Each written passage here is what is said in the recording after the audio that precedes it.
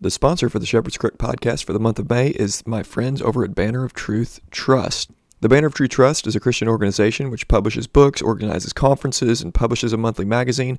Their objective is the promotion, advancement, and dissemination of better knowledge and understanding of the history and the doctrines of the true biblical Christian faith. They seek to inform, encourage, strengthen, and equip ordinary Christians and have a particular concern for ministers and pastors and those training for the ministry. While the Banner is most well known for the promotion of the best Christian literature from the past and the present, men in the ministry should know about their ministers' conference, one held in Pennsylvania at the end of May, and the other near LA in the middle of October. The Banner hosts simple conferences focused on the preaching of the Word, prayer, fellowship, and of course, heavenly, discounted Banner of Truth Trust books. Learn more about their books and conferences at thebanneroftruth.org.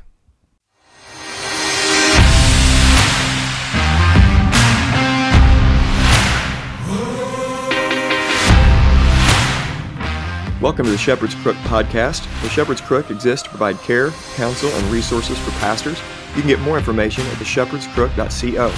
My name is Jared Sparks, and I'm a pastor coming alongside other pastors, reminding them of the chief pastor.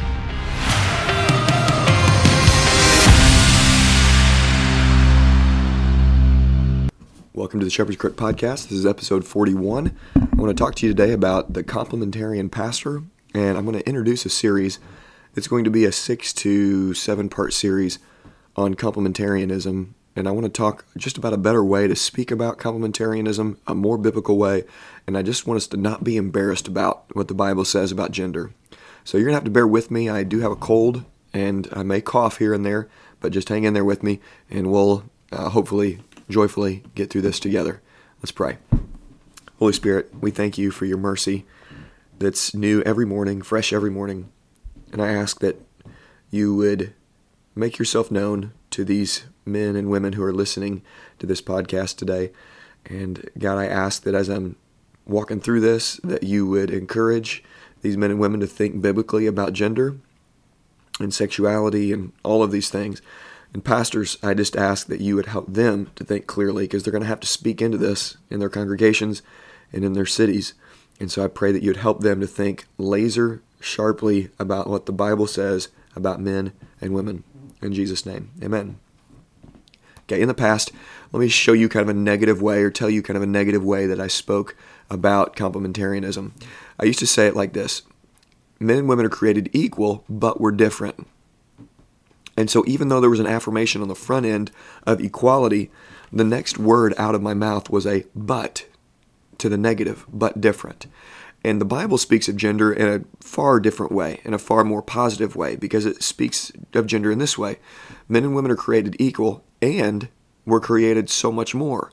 We're created as male and female, masculine and feminine. You see the difference? One way it shapes it up toward the negative. Men and women are created equal, but different. The other way is men and women are created equal and so much more. As male and female, God has bestowed dignity beyond equality.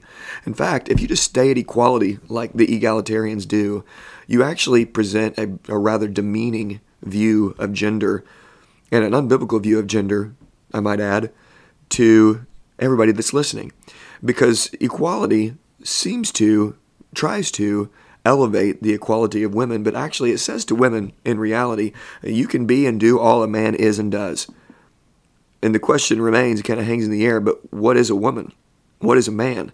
Because egalitarianism strips masculinity and femininity away from the man and the woman, and it creates just kind of this general mass of humanity, this asexual mass of humanity, and then we wonder why we're confused. Gender confusion started in the church, and the world now represents decade upon decade of saying equality, equality, equality, equality, because that, in the minds of the feminists and egalitarians, means clearly egalitarian, same. Everything's just the same. We're all just human. But we're so much more than humans, so don't be demeaning. The Bible actually gives and bestows dignity well beyond equality. Don't just stay at equality. That is horrific. We're so much more than equal. And we see this in the Bible, clearly. In Genesis, we're created, so God created man in his own image. In the image of God, he created him, male and female, he created them. Now, this is not a definition of humankind to be politically correct today. We are mankind. God created man, and man has a definition. Humanity, image of God, male, female, fully equal, and gendered, bestowed dignity beyond baseline humanity. Now, you see this before and after the fall where God speaks to men and women. Now, sometimes we need to turn our ears when God is speaking. Sometimes God speaks to humanity. He speaks to male and female. He gives the creation mandate to both the man and the woman. But then sometimes God is speaking to simply the man. He's recognizing the gender and speaking to the man. And then other times in the Bible, God is speaking to the woman. And when he's speaking to the woman, he's not speaking to the man. When he's speaking to the man, he's not speaking to the woman. And then when he's speaking to both of them, he's speaking. I mean, this isn't rocket science, folks. This is common sense. And if God is saying things to men, women don't need to rise up and say, well, yeah, he's saying that to us too. No, he's not. And if he's saying things to women, men should not rise up and say, yeah, he's saying that to us too. No, he's not. We have to know just basic understanding of language. If he's speaking to young children, that means he's not speaking to adults. He's speaking to children. Children, obey your parents in the Lord. Meaning, children, obey your parents. Come on, folks. Let's be real about what the Bible has to say here. So men and women are created fully equal and gendered. We see this even after the fall.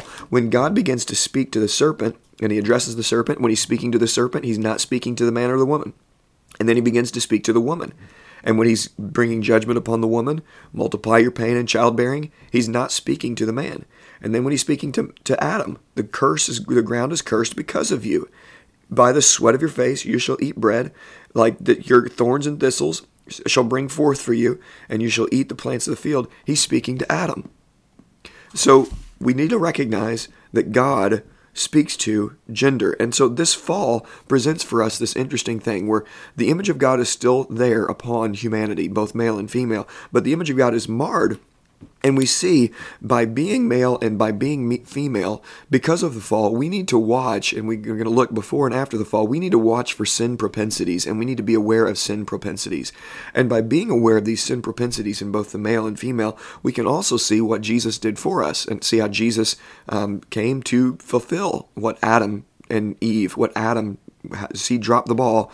We see Adam prevailing. And I think it was R.C. Sproul had the really great tweet. Also, R.C. Sproul Jr. said, where the first Adam said, don't blame me, blame my wife. The second Adam came and said, don't blame my wife, blame me. Just amazing. So he came and succeeded for humanity, both male and female. He obeyed perfectly. But I want to look at specific masculine and feminine sins. And today it is quite popular, and it is definitely okay in our world to speak about masculine sins. Sins of men that they need to be looking out for. But what's not okay in our world, and I'm going to do it, is talking about feminine sins. And if we don't talk about feminine sins, then we actually aren't treating our female sisters as equal. We're absolutely not. We're not treating them as being fully human because we're withholding from them information they need to be aware of and look out for, and that they can see Jesus did for them. So masculine sin propensities. You've probably heard this before. Good old Mark Driscoll preached on this, several years ago. And we see in Genesis chapter 2, or in Genesis chapter 3, masculine sins. We see a weak-willed passivity. Weak-willed passivity. Eve took of the fruit after the enemy had deceived her and was saying, hey, did God really say? And Eve bought into that lie, and Adam was right there with her, and he did not stomp the head of the serpent. He did not protect his wife. He let his wife listen to the voice of the enemy rather than listen to the voice of God. And she took of the fruit, and she ate. And he was right there with her, and he did not protect her. He did not protect her. And as shameful as it is for a man in the home to not protect his family, to say, wife, honey, you run out there and protect us from this intruder. Or children, you jump up there, son, daughter, you jump up there and protect us from their children. It's absolutely shameful. And that principle, by the way, has application in the church and the world, that we don't throw our women and children out to be protectors. Men are called to be protectors. And this is what Adam didn't do in the garden. He did not step up into his responsibility. It was a weak-willed passivity. Honey, you do this. You fight the enemy. He put his wife out in front to fight instead of him fighting. And then The second sin propensity that we see is an overbearing chauvinism. In Genesis 3:16, when God brought judgment down on Eve, he said that your desire shall be for your husband, and he shall rule over you. Now, there's question on desire shall be for your husband, how to understand that. But there isn't question on how to understand he shall rule over you. The ruling over her is not a good kind of rule. It is a domineering kind of rule. And down through the history, unfortunately, we have seen bad men treat women badly. And we still see it this day, from spousal abuse to just all over the news, and men using their strength instead of for protection, for harming. And men were built to be protectors, not to harm people. And so we have these propensities that we need to look out for, men. And by the grace of God, Jesus came and showed us and was the perfect example of not doing these things. He came to actually fight for his bride and stomp the head of the serpent, and he died in our place for our sins. He was responsible where he should be responsible. He used his strength and his power in the right way to protect, and he wasn't overbearing with people. He was not chauvinistic. He treated women with respect, and he loved all people, and he came to live and die for his bride. And so Jesus shows us this perfect example, and we need to be aware of this, of weak-willed passivity and overbearing chauvinism. So what about feminine sins? And pastors, this is where I want to encourage you to really press into this, even if you have, and typically the reason why pastors don't do this is because they're scared of 5 or 6 women in the church. Pastor, don't be scared of those 5 women in your church. Don't be scared of the looks that you may get or the people who may walk out. Address feminine sins because the Bible does. Don't be scared of the women in your church. Feminine sins. Number 1, propensity towards deception. We get this in Genesis chapter 3. Just like there's 2 primary sin propensities for men, there are 2 primary sin propensities in women, and then there are many, many secondary, 3rd, 4th, 5th issues to deal with for both men and women that are all through the pages of the Scripture. But these sin propensities are really rise to the surface in Genesis 2 and 3. But number 1, propensity toward deception. We see this in Genesis chapter 3, where Eve heard the deceiving voice of the enemy and listened. Did God really say? And Eve wondered, well, did God really say? Is God holding back on me? Are my plans, do I have plans that are better than God's plans? We see this all over the Instagram world. Mom theology, hashtag mom theology on Instagram is absolutely horrific. This explains this propensity towards deception, why there's so much terrible theology in women's groups. It's just so bad. And I'm speaking in broad strokes, of course, but in most women's theology is really bad, even in Reformed circles. You have to help them see this. And they, by God's grace, many of them, because they are created in the image of God and following Jesus, break out of that. But there is a propensity towards deception that we have to be looking out for and remind women to say, hey, listen, your plan, they get on Instagram and listen to stuff like this. Mom, you were somebody before you had kids, and that woman matters.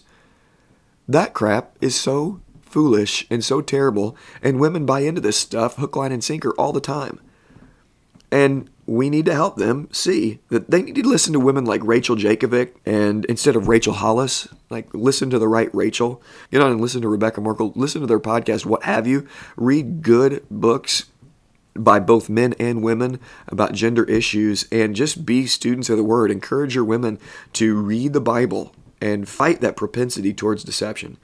The second of the feminine sins that I want to look at is to either manipulate or control, or for husband worship.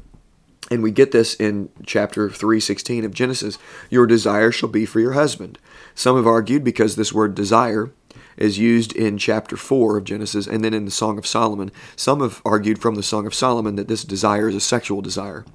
And I was preaching on this at our church, and I said, I don't think this means sexual desire, just based on, I don't know many wives that are running around, prowling around, ready to tackle their husbands. Now, I know they're out there, but we had a gentleman in the back who said amen to that. And we all had a good laugh out of it. The ladies did as well. But this word desire is used in chapter 4, verse 7, when God is telling Cain, sin's desire for you is to rule over you, but sin is crouching at the door, and its desire is for you, and you must rule over it.